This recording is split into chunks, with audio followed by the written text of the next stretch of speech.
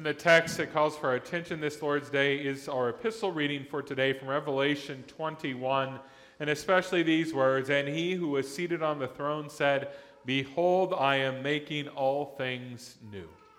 You're invited to be seated.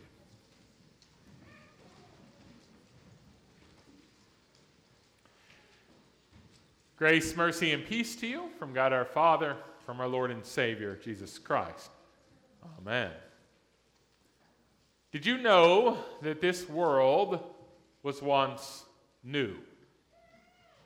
I know it's hard for those of us who live, if but 100 years, to even think back to how the world was at the beginning of our days, let alone to think back to how the world was at the beginning of days in general. In one way, when we wake up every day, it seems to us that this world just always has been and always will be.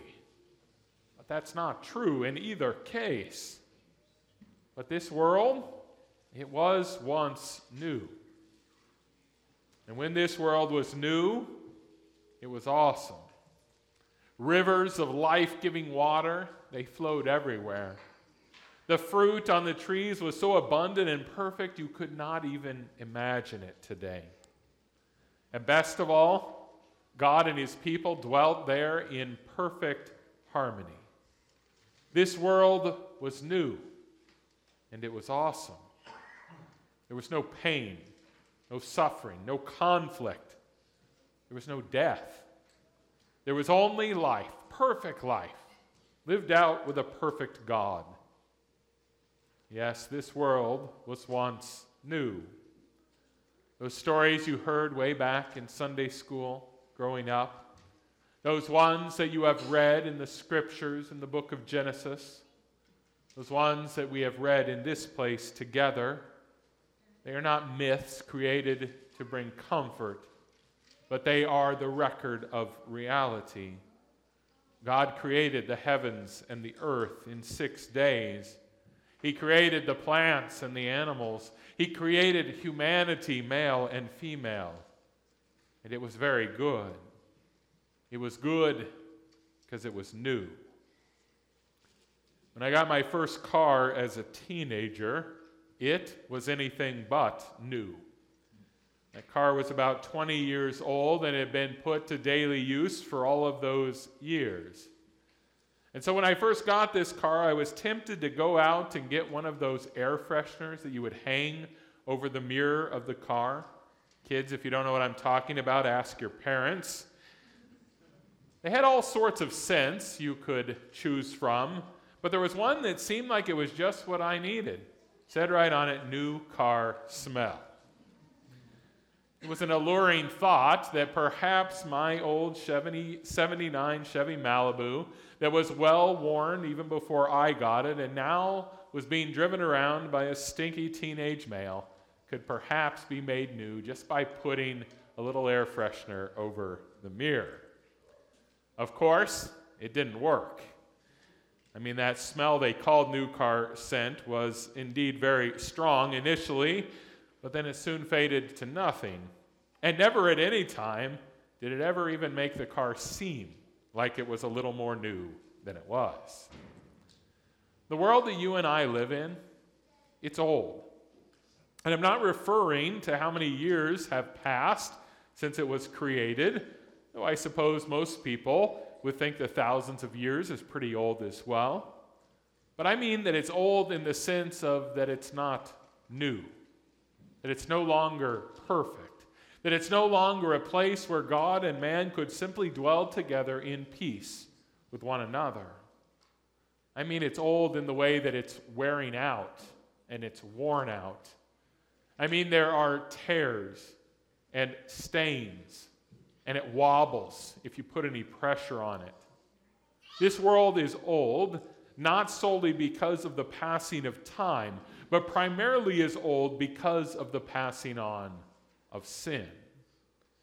In one sense, this world that was once new became old very quickly, with a heart that did not trust and with a mouth that bit that which was forbidden. The scent of new, it was quickly gone. replaced with the pungent odor of death instead. This world grew old so quickly and so thoroughly that it simply was not just a tinker or a fix away from being okay again. No amount of sewing or cleaning or carpentry work could put it back together. And it still is old. It's still wearing out. It's still worn out. And you and I know this as we deal in this world every day. Oh, we often try to kid ourselves into thinking that the world is not so old and tattered. We'll take a trip to one of the most beautiful places we can think about in order to forget about all the ugliness that we find on the earth. Or we'll relish one relationship that seems to be going so perfectly in order that we might forget for a while those ones that are a mess. We try to remember the good things that we have done in order that we might not have to remember all the bad ones. Oh yes, we try at times to run away from how old and tattered this world is. But in the end, we return to reality. We know that this world is old, and we know that there's nothing we can do to fix it. We understand that it's beyond our ability to make it new. No, there's no little trinket we can hang over the mirror of the world and bring back that new smell. But thanks be to God, it's not our job to make all things new. It's not our job to take care of the oldness of the world. No, God sent forth one whose job it was to do those things. He sent forth one who would bring an end to this old world. In the words of Isaiah, he sent one who would make rivers flow in the midst of wildernesses. He sent one who would create an entirely new heaven and earth for his people to dwell in. Even though the scriptures don't record it, I like to think that Jesus, leaving the tomb on Easter morning, spoke the words that we found in our epistle reading from Revelation today. I imagine him breathing in that fresh morning air on Easter and standing there with boldness and saying, "Behold, I am making all things new." For it started there, this new making. It started with his very body. That body which had become old, not because of the passing of time, but because your sins and my sins were passed onto his body. That old body that Jesus had to carry around because of our sins, well, that body was destroyed. But then Christ, he made it new. And his very living flesh, that flesh that appeared to many people, that flesh which the apostles got to touch and to see, that flesh which goes into your mouth this day at the Lord's Supper, that flesh is the guarantee that Christ will make everything new. Jesus made himself new, and now he is making all things new, even you. Yes, this world that was once new indeed became so terribly old. And you too, you are old. Old with sin, no matter your biological age.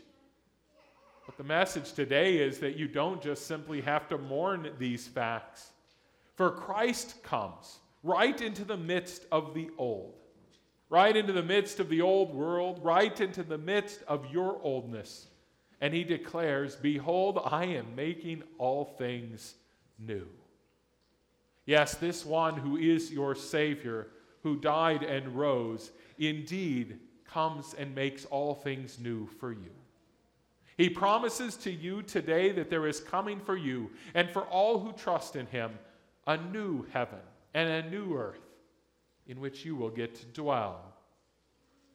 And when we get there, it will be new and it will be awesome.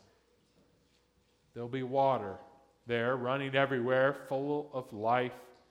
There'll be no more pain or suffering or conflict. If you were to talk about death there, no one would even know what you're talking about. And best of all, God will be there dwelling with his people again. He'll walk by in the cool of the day, and we'll get to talk to him not about how we've messed up the world as Adam and Eve had to do, but instead get to talk to him about how he's fixed the world, how he's made it all new again. And that work, which will be fully manifested on the last day, well, it occurs already now in this world as well, in bits and pieces. God's kingdom, which he will show us in fullness on that last day, comes, just as we pray, right into our lives already in this world. And things are made new. It happened when your head was made wet above the baptismal font. It happened today when you confessed your sins and were forgiven. It'll happen when you come forward to eat and to drink at this altar. You will bring your old stuff, your sin, all your troubles, your death. And Christ, he will destroy those things. And then he'll send you away with new stuff. Stuff like life and righteousness and peace. It happens all the time by God's grace that new is brought into this world. It happens every time a conflicted relationship is reconciled. It happens every time a diseased or injured body is healed. It happens every time a sinner repents and knows the peace of Jesus. Jesus makes this world new. Each and every time he brings his forgiveness, healing, and life to bear. Yes, this world was once new, and it was awesome. But you, child of God, know this. You will get to live in a new world also. You will get to live in a place that's even more awesome than Eden. And this not by your own doing, as if you could turn something old into something new by your power. No, it's the Lord's work, and he has done a marvelous thing in our lives. It is Jesus' work. It is the work of his resurrection. The work of resurrection that he manifested first in his own flesh, now through his church on earth, and which he will manifest fully on that last day. You will stand there in a new earth one day, with the new heaven up above, and you will say, "Behold, he makes all things new. Hallelujah and amen."